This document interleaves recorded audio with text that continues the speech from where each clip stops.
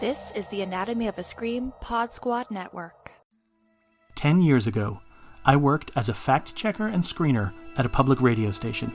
My job was to make sure that the information that reached listeners was true and verifiable, and I was very good at it. The day the radio station closed, I took home a single box of files destined for the incinerator. I've remained its sole custodian ever since. There's a reason I saved this one box, and there's a reason no one else has ever seen its contents. These were America's lost stories. These were the stories that didn't pass muster with our less intrepid fact-checkers. Those who would dismiss the unusual and impossible out of hand. These stories died in darkness, forsaken, forsworn, and forgotten. Forgotten, that is, by everyone but me. My name is Richard Niles, and these are the stories of the American Beyond. Tonight's file focuses on the small-town community of Greenview, Montana, specifically during the year of 1989. It was that spring when local police started receiving reports of rocks being hurled from an overpass above I-71.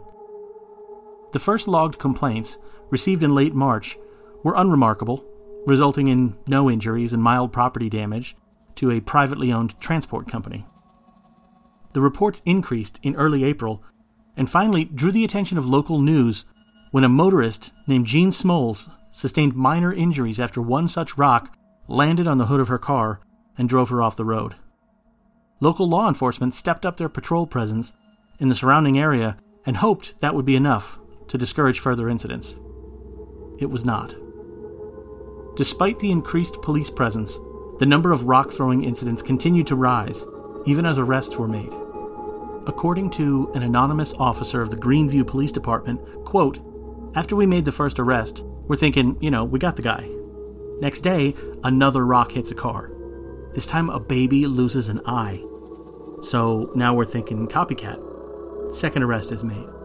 More rocks thrown. And so on until we've got half a dozen arrests and the rocks are still getting tossed.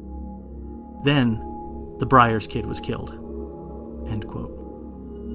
Andrew Briers was taking his first driver's license test when a person or persons unknown threw a hunk of concrete the size of a watermelon onto his student driver vehicle. The concrete smashed the windshield of the car, striking Byers, who was declared dead by paramedics on the scene.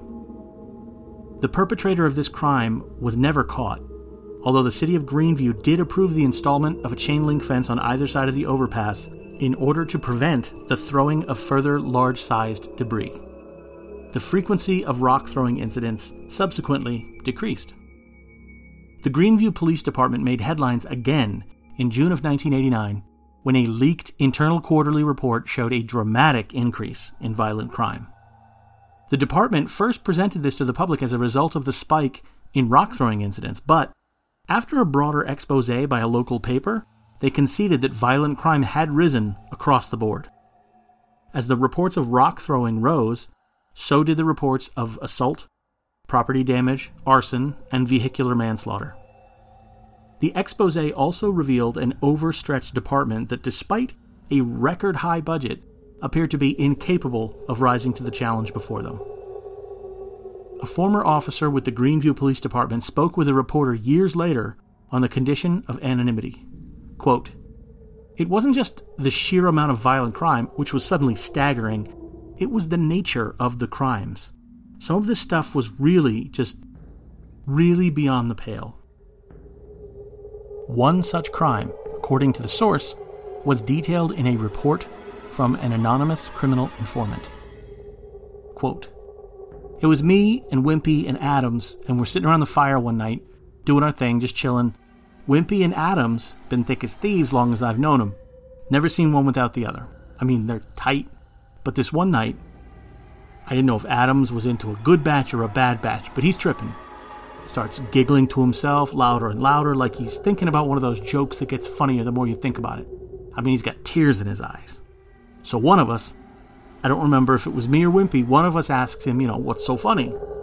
Adams says, watch this.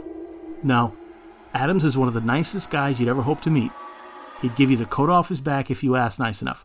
But this man stands up, pulls out the little container of lighter fluid we use to get the fire going, and without missing a beat, he douses Wimpy in this expletive deleted After a second, Wimpy starts laughing. "It's water," Wimpy says. "It's okay, it's just water." But then Adams pulled out a box of matches. He strikes it, flicks it at Wimpy like it was nothing. Starts laughing again. Now, I'm screaming. Wimpy's screaming. I couldn't tell which was which, but I remember grabbing my sleeping bag and using it to smother the fire. Afterwards, Wimpy's on the ground, his clothes cooked onto his skin, and I ask Adams, "Why would you do that?"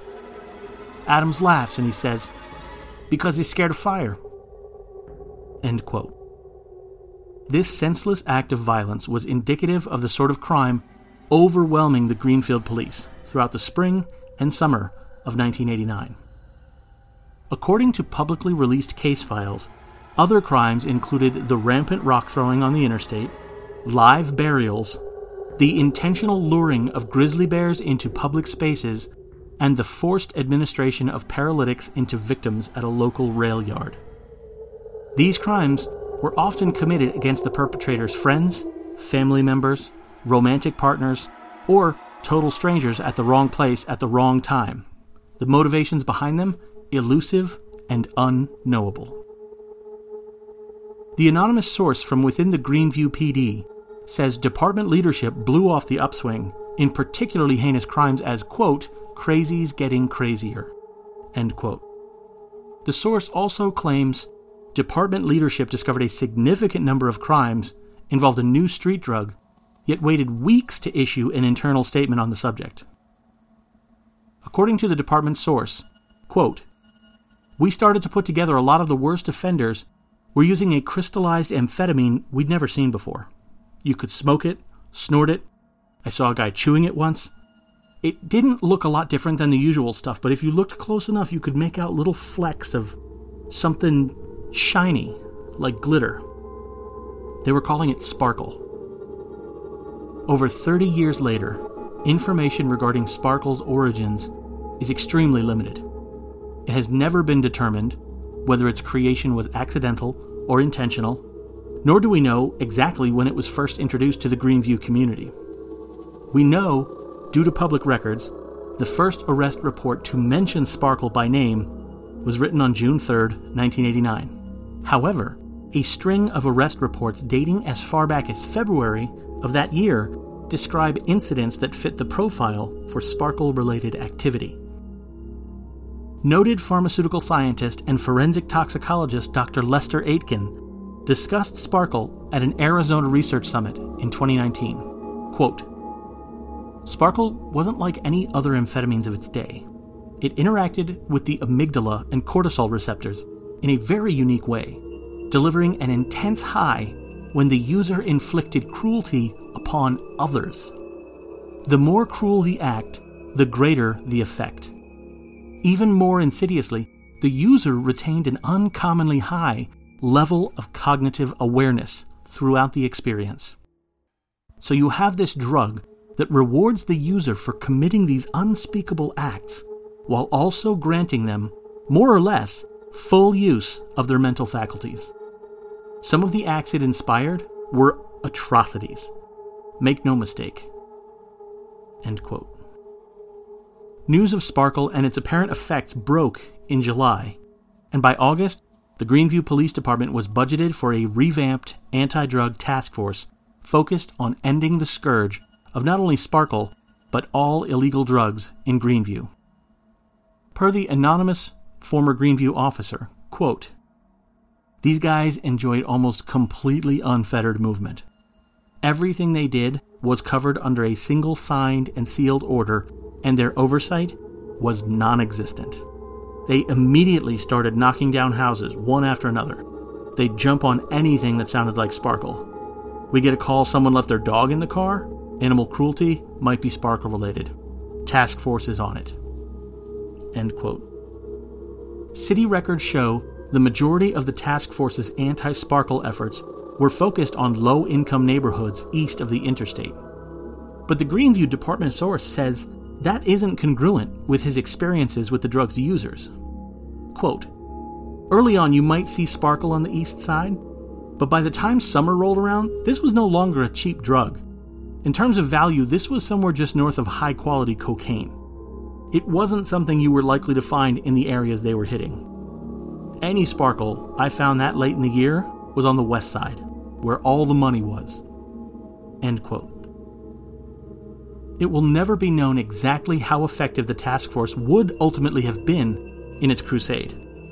On August 8th of that year, the Greenview Police Department received an anonymous phone call alerting authorities to a warehouse 6 miles outside of city limits.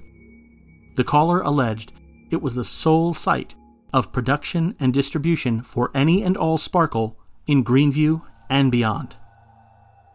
The entirety of the GPD descended upon that location within 16 minutes, where they did indeed find an elaborate production lab with a neighboring site for packaging and distribution. What little security the site did have seemed to be caught completely unaware, and long accustomed to operating with impunity on the furthest edge of city limits, they were taken into custody with minimal resistance. 2 hours later, the anonymous tipster made contact again. Per the former Greenview officer, quote, "I heard the tape. He was still laughing his ass off. The detective on the call asked the guy why he did it. Was it a personal vendetta? A territorial beef? Guy says, 'Are you kidding? People will be going through excruciating withdrawals for weeks. The thought of it has me so high I've gone blind.'" End quote. True to the tipster's word, the flow of sparkle onto and through the streets of Greenview immediately slowed to a trickle, and by the turn of the new year, it was thought to have all but vanished from the face of the earth, the secrets of its production lost to, presumably, the darkest corner of some vault under the supervision of the Drug Enforcement Agency. And yet, as the former officer with the Greenview PD notes, sporadic reports of sparkle on the streets of Greenview and other cities in the region have persisted for the past 3 decades. As recently as last year, Greenview police officers named sparkle in probable cause warrants, though no seizures of the drug itself have been reported. Similarly, a number of trial defendants have cited sparkle as a mitigating circumstance for their behavior despite, again, an inability to produce any sparkle with which to support their claims. Dr. Lester Aitken, in his 2019 presentation, called sparkle the, quote, "boogeyman of street drugs." And as near as I can tell, the description is apt. By all accounts, its specter has been used to justify or excuse abhorrent behavior, from brutish anti-drug policies to vicious hate crimes, in the Greenview region for decades. Is it possible there's still some secret lab deep in the Montana wilderness eking out micro packages of sparkle to the locals? Sure. But the truth is probably far simpler. Our capacity for cruelty towards one another is an addiction in and of itself. Its grip pulling us all, one by one, screaming into the darkest corners of the American beyond. Today's episode was produced by Justin Yandel and Chris Vanderkay. Funding was provided by a generous grant from the Anatomy of a Scream Foundation. I'm Richard Niles. Thank you for joining us on this episode of The American Beyond, a fiction podcast. Join us again next time. The Anatomy of a Scream Pod Squad.